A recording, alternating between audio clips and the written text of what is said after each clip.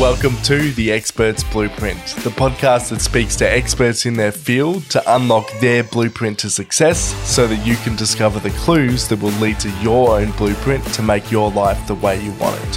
From top-level athletes, high-performing business owners, health professionals, and people doing amazing things, this podcast is your guide to success.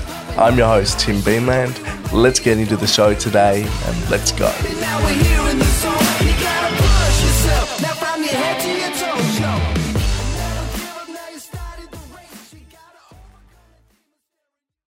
Okay, just before the show starts, a quick message from our sponsor. This episode is powered by Bean Talking. At Bean Talking, we produce 1 to 3 months worth of video content for our clients in 45 minutes of their time. We all know we should be creating videos, blogs, podcasts, and short-form content. And in order to be seen and be successful, you should be doing it every single day. But who's got the time for that? I meet with my clients once a month, fortnight, or week.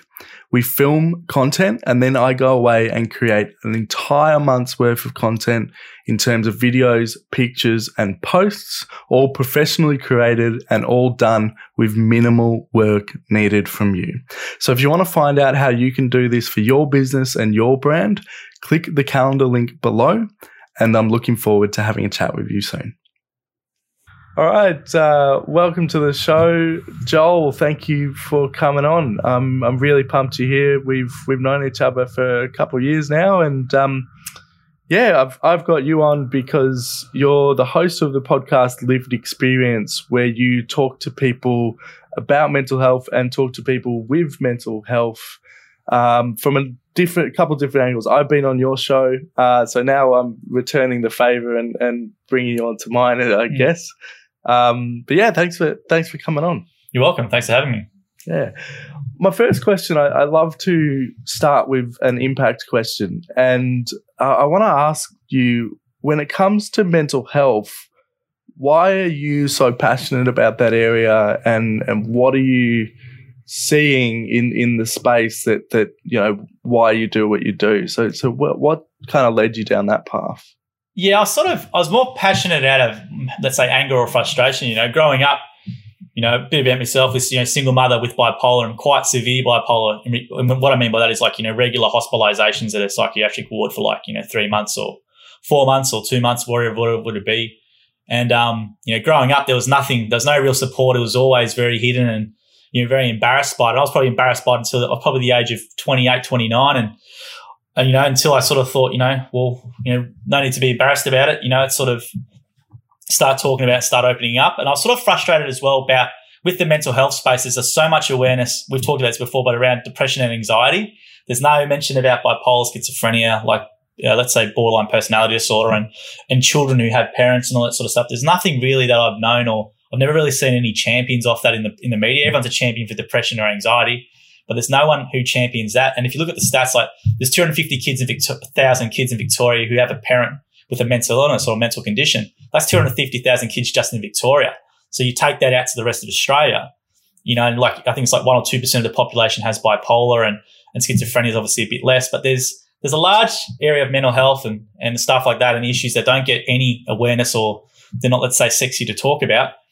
So that was really more just a frustration about, like, this is my experience. There's nothing much really, no one really out there talking much about it. So why not start promoting it in some way, or just sharing my story? I've got nothing to hide. I'm a bit more mature now than what I was when I was younger, and I'm not afraid of it. It's who I am. And then, you know, if my sharing, or if I can create some conversations, does help someone, then it's all worth it. I like what you said there. I've got nothing to hide. And I think that's why you and I get along for a number of reasons. But one of them is we're both pretty open and transparent. I've had conversations with people who've talked to me about my mental health, and they've said, Tim, be careful about what you share online because people might judge or you know. And there is look. I agree. There might be an element to that, and you know, me being manic and on a manic rant, maybe not post that, right?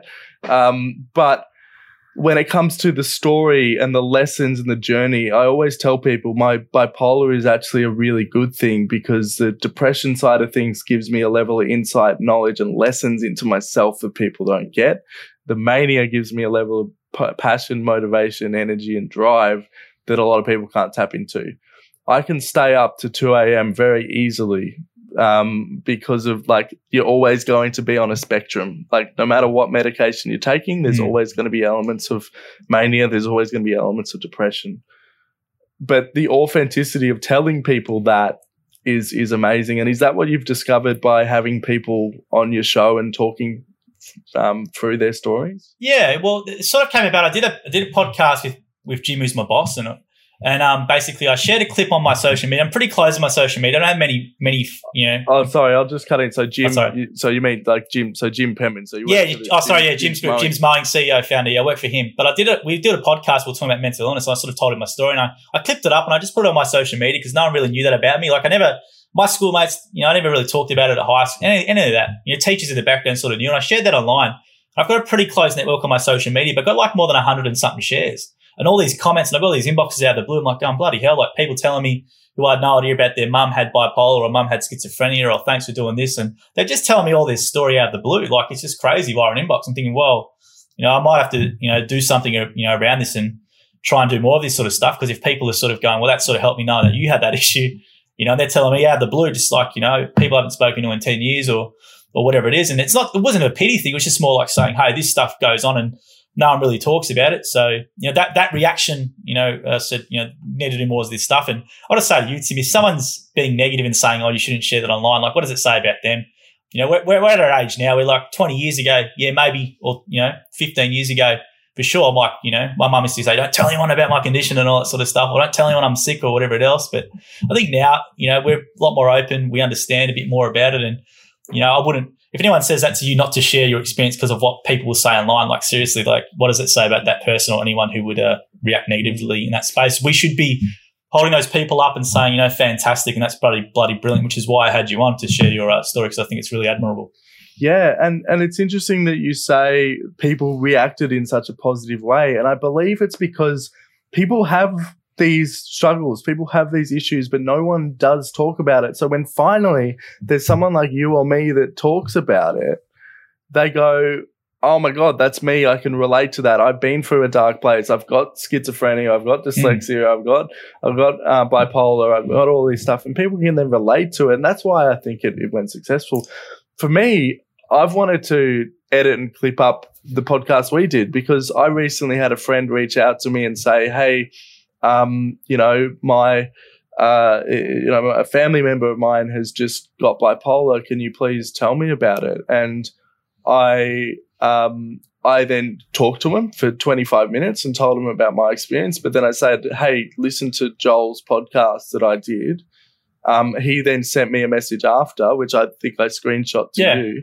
And that's just the power of what you do. People who, and tell me about, have you had more experiences like that of people like sending you screenshots of, hey, I sent this episode too? Oh, I've had a bit of a weird experience. I've had like a few people I haven't seen in years, and they have a few sherbets into them, like back home or at a party, and they'll come up to me and tell me their story from like the last couple of years where they really struggle with depression or whatever it is. And I've had that happen quite a bit.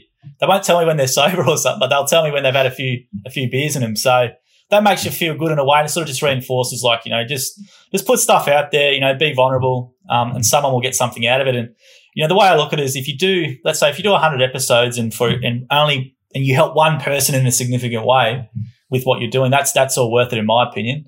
So that's sort of you get occasional feedback. I'm definitely ramping it up a lot more now. I'm trying to be consistent. I'm not consistent, so every couple of weeks is the goal, and try and see. But it's definitely not. I'm not doing it for any sort of let's say glorification or ego. I'm just basically doing it because there's no, as I said before, there's a lot of podcasts around depression and anxiety. There's not much in regards to children who have parents with serious issues or bipolar or schizophrenia that I've seen. There's some stuff, but there's not to the extent of the other broader topics.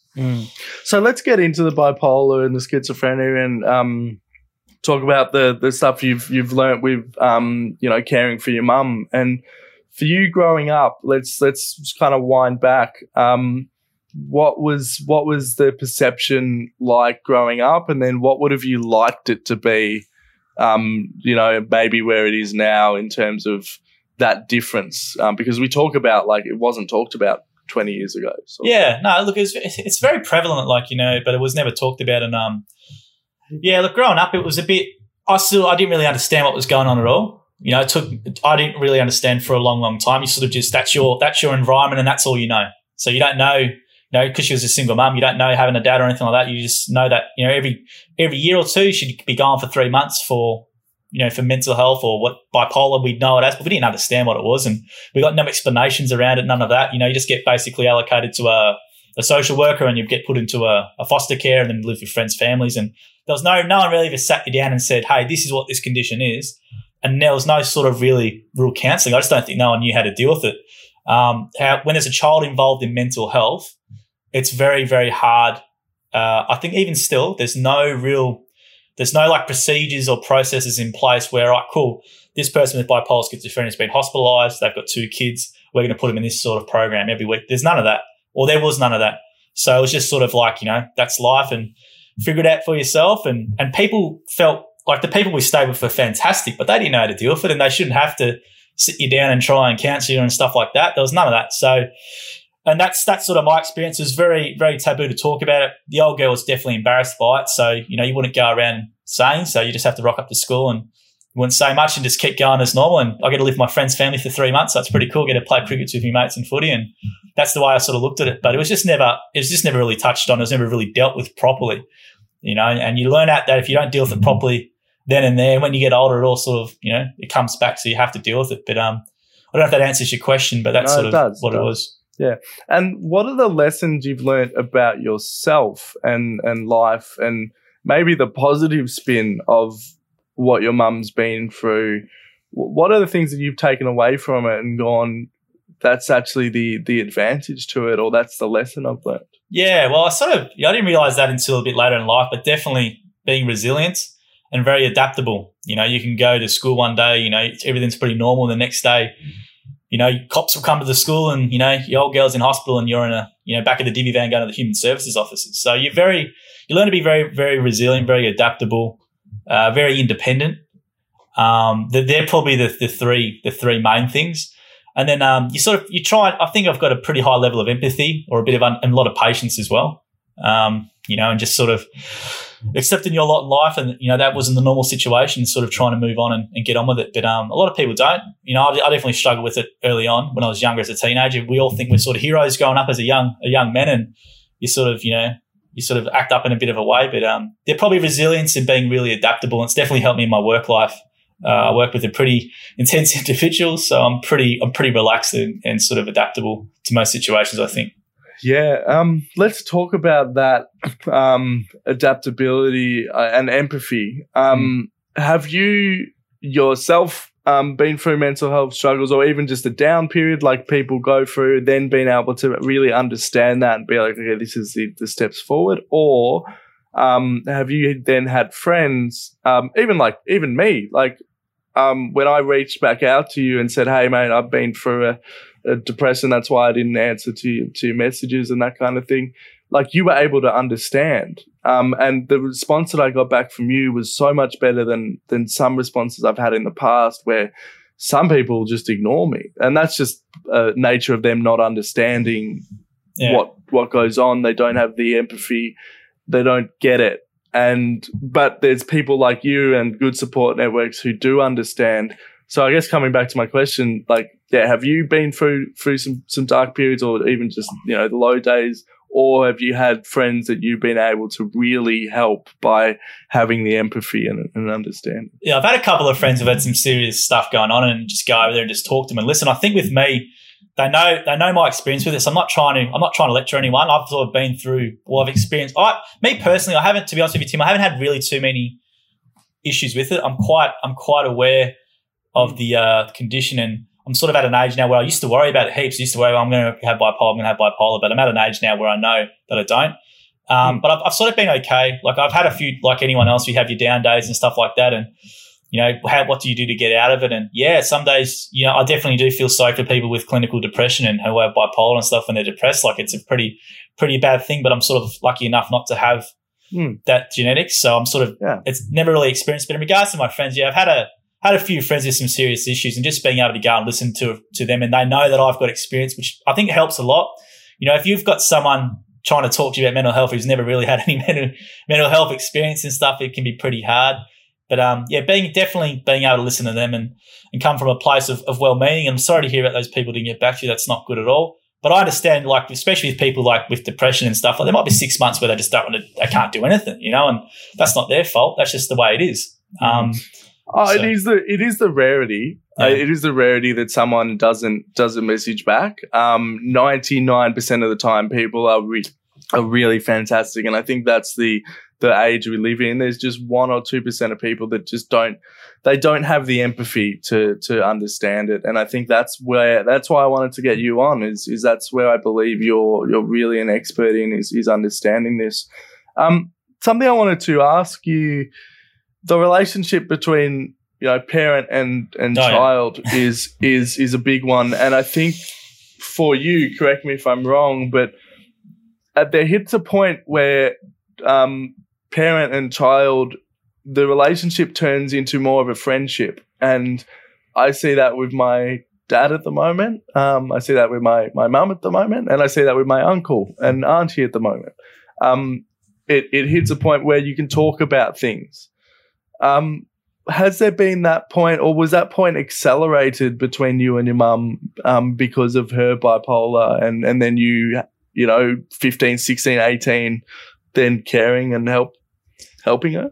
Oh, probably not really. I was a little bit different. Like my mum's condition's pretty full on, so it's sort of it's definitely never really. It's always been a mother-child thing. It's never been like a friend's. I'm still like a 6-year-old boy to her.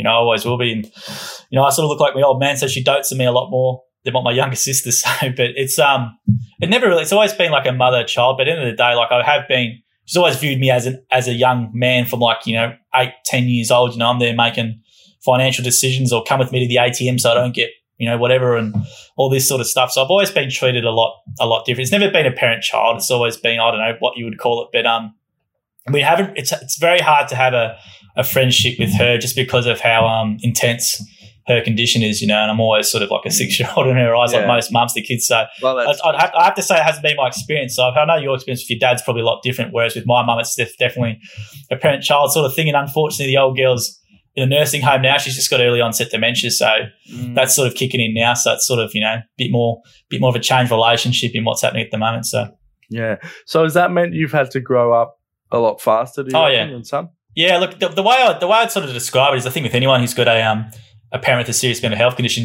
there comes an age when it being your childhood where there's a moment where you switch and you go, okay, it's not normal what we've got and we're different to other people.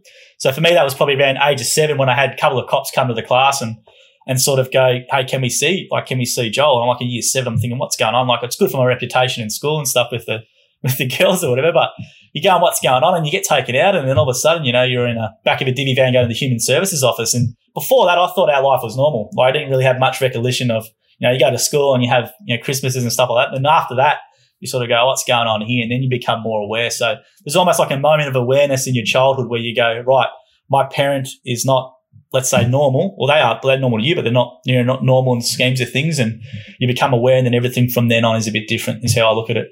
And that difference, really, like what are those?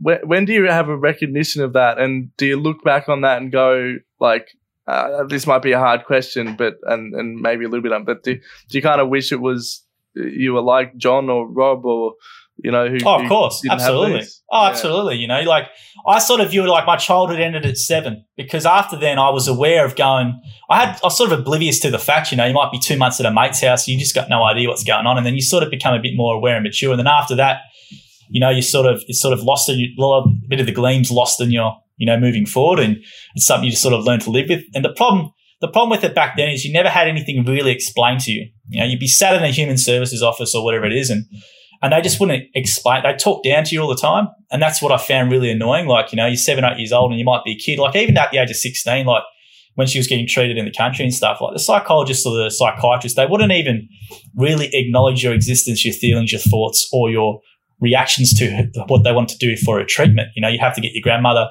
to sort of push your case on your behalf. They don't feel they respected us, and they sort of just treat the patient. They don't treat hey, they've got young kids or they've got a teenage kid or whatever it is, and they don't involve you at all in the process. And I think that's really wrong with the psychiatric profession. and psychologists is you're my patient, that's it. They don't understand, they don't care about that, and that's not their job. And I know that's changing a bit now, apparently, but I still think that's a big gap in what they do. So have you had meetings, or do you want to in the future have meetings with the decision makers that make those decisions? And what would you say to them? Like, if they're trying to change, if they've gone, oh, we realize that we need to get the kid involved more, what do you want them to do? And basically, let's use this as a platform. What's the message that you want them to say and do? And then, mate, if we can use this content to get you a meeting with them, let's do it. Well, I read the recent, obviously, the Royal Commission recently on mental health come out, and they, for the first time I've read, they've actually acknowledged about the child involved in it and actually had things in place for the child. I hope they go ahead, but I never did a submission. I was told to do a submission and stuff. I just never did it. Like, I was pretty emotional when I read the findings where they have finally acknowledged the kid or the children where there's challenges involved when there's a parent with a mental illness. So it's sort of finally been recognised. But what I would say to them is this: when you're a kid growing up if your mother or father's got schizophrenia, bipolar, you're exposed to a lot of stuff from a very early age. A lot of intense moments, that could be unwell, all this sort of stuff. So you know what's going on, and people, if just because someone's 6 years old or 7 years old or 8 years old, doesn't mean they not know what's going on and they're not affected by those actions. They're not just oblivious to it. So I would say treat any kid as don't talk down to them, be empathetic, explain what's going on, and treat them almost, I'm not saying treat them like an adult, but you should explain these concepts to them of what's going on so they can then understand, they can then manage their emotions better and things like that. And basically, and also you'd want some sort of mentorship program going on. I know there's some things going on in Victoria, but like, what would have helped me a world of good? And there's a foundation in Victoria called Satellite Foundation. This is what they do: is they run camps and workshops for kids who have parents with schizophrenia, bipolar, and BPD and these things. And they take these kids away from regional areas or from the city for like a weekend workshop. And that's when they do arts and they talk about their feelings and stuff. But everyone there is in the same boat. And that's what would have helped me, because at the time I had no one in the same boat, and you sort of think you're all alone in the world and things like that. That's why when you do content like this, it resonates with people, because they think, oh, I had that as well. That's why the content you do around this stuff resonates with a lot, is because it's great to hear someone finally else talking about, because everyone thinks they're so alone when statistically they're not. 250,000 kids in Victoria have a parent with some sort of mental condition. So it's a very prevalent issue, but it's something you won't see a lot of stuff talked about. So I would just say, treat the kid with respectfully, treat him, let them know fully what's going on from as early age as possible. They can definitely understand it, because they're in intense environments anyway. So that's the way to go. And also try and some sort of, support by the way, let's say like every month they get together with other kids, or they're made to feel like someone cares for them. Because I didn't find that a lot growing up. You're sort of just in the system and away you go. And you are getting cared for physically, like here's food and shelter and stuff, but there's no sort of, psychological counselling or none of that sort of stuff which goes on. And I think you got to treat it there, because if you don't, what happens is a lot of kids in my situation, they've done studies on it, they're more inclined to go to jail, drug problems, don't do any further education, which is they don't do anything. They use it as an excuse to not do anything in life, and the studies have shown that to be the case as well. So governments, you will save money if you help these people then, because you're more going to have more productive people in society. So yeah, I hope that answers your question. Oh, it definitely does. It definitely does. And the thing about this that I'm interested to know is, on a personal note, I'm in a good relationship. We've been talking about future. It's definitely a long way away. But I know eventually, I want to have kids, and you're probably the same. You probably want to have kids as well. As someone with bipolar, how do me as a future father down the line, what advice would you give to me or someone else out there who's a parent with depression, bipolar, schizophrenia? What do you do? How do you communicate that to your son, daughter, or? Great question. There's actually a lot of good books, children's books you can get from like Fat Me and from Cop Me and from like Satellite and stuff, which actually have children's book and explains the condition and has it for adults and kids. It's actually a really good book. But I would just say explain it as early as you can. You're still their parent. You're going to love them the same as everyone else, but sometimes you might just have a different sort of behaviour. Just explain them, keep them involved, and let them know as early as possible what's going on. And just because kids are young, they can understand what's going on. So they can take quite complex concepts, I think, from an early age. So I would say just, you're going to be a parent, you're going to love them as normal, but just try and maybe some resources and education from a very early age about the condition is all you really want to know, and explain it to them, and it doesn't change anything. Just occasionally, this is what happens to mum or dad, and this is the way it is, but this is just so you understand, and that's it. Just an explanation, just some understanding. Yeah. Keeping them in the loop would be the way to go, I'd reckon. No, definitely. And it's almost like this. My very first date that I had with my partner, I looked at her, I said, I've got bipolar. I told her straight up. And I would do that on other dates that I was on as well. Just because telling someone up front is the best thing you can do. So it's the same principle with your kids. Just tell them. Absolutely, and then kids can understand they can understand quite complex things. They can use an iPad at 4 or 5 and do a lot of things, which, so they can understand quite complex things, I would say. So just keep them in the loop and explain it to them, and then education is the best thing for them, and nothing changes from that perspective, I reckon. Definitely. Cool. I want to call this section of the podcast Pitch My Product, Pitch My Service, Pitch My Podcast, Pitch My Thing, because if you've been listening to Joel for 24 minutes now, you like what he's saying, so I'm going to give you time. So let's get some more listeners to your show, because I think that's the powerful thing. Tell me, apart from my interview, tell me about your podcast, and then tell me an interview that you've done that really was a wow moment for you. Yeah, well, I've done a couple. Like I had a guy I went to school with called Simon Hogan. He used to play for Geelong, and he recently just came out of his bipolar. He retired from the AFL due to depression, but we talked to him for 2 hours and went pretty in depth into. I think he just got out of actually treatment or hospital like 4 weeks prior to doing my interview, so he's still getting his senses back a bit. But it was really honest conversation around bipolar and sort of what goes on, and the misconceptions still like an elite sporting club around mental health. And probably the other one was Brad McEwen. So Brad McEwen used to host Sports Tonight. He always had that banner with Sandra Sully. He was fantastic. So he's an ambassador for this foundation called Satellite, and he had an early experience with mental health, but he went on to achieve some great success. So I love those stories. So the sort of the angle of the podcast is more, interviewing people who've had experiences of this to gone on to do good things, or will be, around people who have got, illnesses and stuff and want to share their stories or experiences with it. So they're probably the two that I really like. It's a long form interview. I try not make it long. I'd love to keep it to under 40 minutes, but I can't. Some of them go for like 2 hours, hour 40 and things like that. So, but it's definitely got a lot of cool open content, and it's stuff that I think is quite unique in regards to the stuff that people have been telling me. So trying to be consistent, only be like you, but every couple of weeks, I would just subscribe, because when an episode does come, it definitely is got a lot of good info in it. I will leave the links to that podcast in the show notes below. So thank you. Yeah, I'm very powerful. And the last question I just want to call get to know Joel. When you're not doing your podcast, what do you? So let's have a quick chat about your work, and then also what do you do as a hobby when you're not working too? Sure. I work a lot. I work too much. I work at Jim's Group, which is like Jim's mowing, Jim's cleaning, Jim's everything. So I work pretty closely with Jim. I've been there for around 10 years.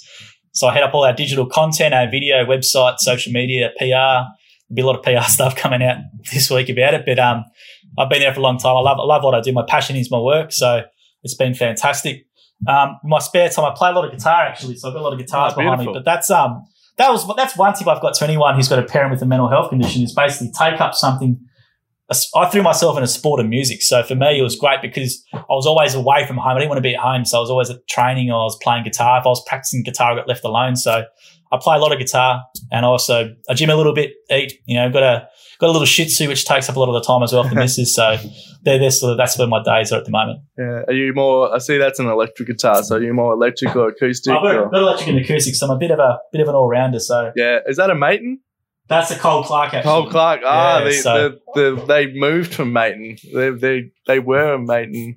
Yeah. Well, they started their own one in Melbourne. So I was pretty lucky. I used to teach guitar at a music shop in the country. So I just got that Cole Clark for really cheap back in the day. But yeah, used to be part of maintenance. But it's a nice thing. So I'm a bit of an all rounder, like everything. Yeah. I've got a Maton guitar. Where is it?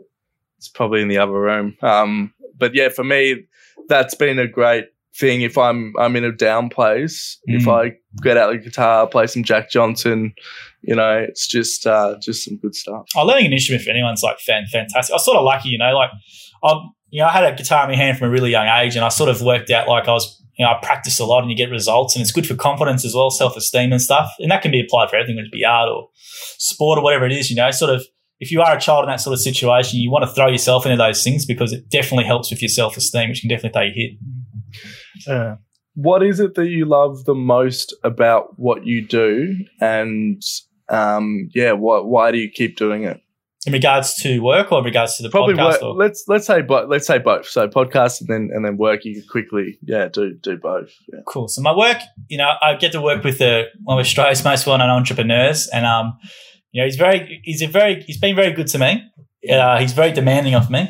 But I'll look back at it in 15 years and go, what a good experience that was. And I'm sure via osmosis, I'm learning a lot of things. You're some of the 5 people you hang around most, and he's one of them. So, which people might think that's a good or a bad thing, but it's a good thing. It's a very good thing. Yeah, yeah. So I'm sort of picking up a lot of them. But in regards to the podcast, look, I do this a large part of my job at work is to interview a lot of other people. So I love hearing stories and hearing how they're doing. I think everyone else is a lot more interesting than myself, so I'm always learning stuff. But in regards to the podcast, it's sort of just been good to put some stuff out there which is a bit different that can actually help someone just to know, hey, we're not alone, and it's just good to have some sort of really impact in some sort of little way, and looking forward to ramping it up in the coming months, and then trying to be consistent like yourself and take a bit of advice on what you're doing and watching what you're doing and applying it to my own thing. And if you can help 1 or 2 people, as I said, that's the main. I think it's what anyone should do with any content you put out there. If you can help 1 or 2 people in some sort of way,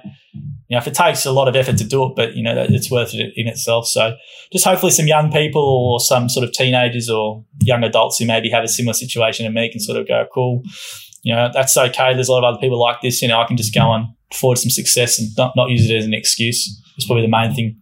Yeah.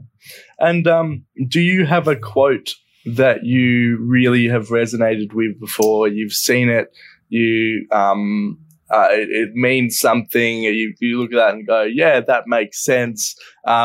You almost probably did a Canva quote of it and would have put it up on Instagram. So do you have anything like that sticks out? There's probably 2. The more recent one that I use for myself is I probably use it, be mad at the illness, not at the person. So I find myself with my mum's deteriorating condition, especially mentally. I might get 20 calls a day or 15 voicemails in a day, calls at 4 a.m. and stuff, and I sort of, your initial reaction is very angry, but I try and sort of tell myself, be mad at the illness, not the person. I sort of level myself off a bit when that is. And I think just think with kids or people who have situations where they can use it as an excuse, playing the victim won't get you anywhere. It sounds very simple, but I think that's really apt, especially to my situation. I sort of, a light bulb moment went off in my early 20s, and I sort of not played the victim a bit and used my circumstances as a crutch, and sort of things started happening for me after I stopped doing that. And so that's sort of the 2 sort of main ones I can give you. Yeah, definitely. Well, Joel, thank you for coming on the show. How do people reach out to you if they want to reach out, if they've resonated with what you're saying, if they've got a parent with mental health, if they're going through mental health, how does someone reach you, and what's the best platform? Yeah, I'm sort of all over Google. So just punch in my name, Joel Kleber. You'll find various avenues to get to me. The podcast will be rebranded The Lived Experience. I'm going through it at the moment. So The Lived Experience, it's got a blue and pink cover. It's pretty striking. So just subscribe to that. But yeah, anyone can just punch in Joel Kleber. My social channels there. Feel free to reach out. If you want to ask anything, or if you think I can help you in any way, happy to help. Awesome. Well, Joel, thank you for coming on the show. I've been Tim, you've been Joel, and we've been talking, even though that's not the brand of my show anymore. I'm going to keep that sign off. For sure. Thanks for coming on. Thanks, Tim. Thanks for having me. Okay, there you have it, the episode with Joel Kleber. I hope you really enjoyed that and got a lot of value from it. If you want to listen to Joel's podcast and the episode that I'm a guest on, the link to that will be in the description below. Apart from that, if you enjoyed the podcast, if you could give us a like, review, and a 5-star rating, especially on iTunes, it makes a lot of difference and really helps out the show. I also love reading your feedback, so that would be incredible. Apart from that, I'll see you guys in the next episode.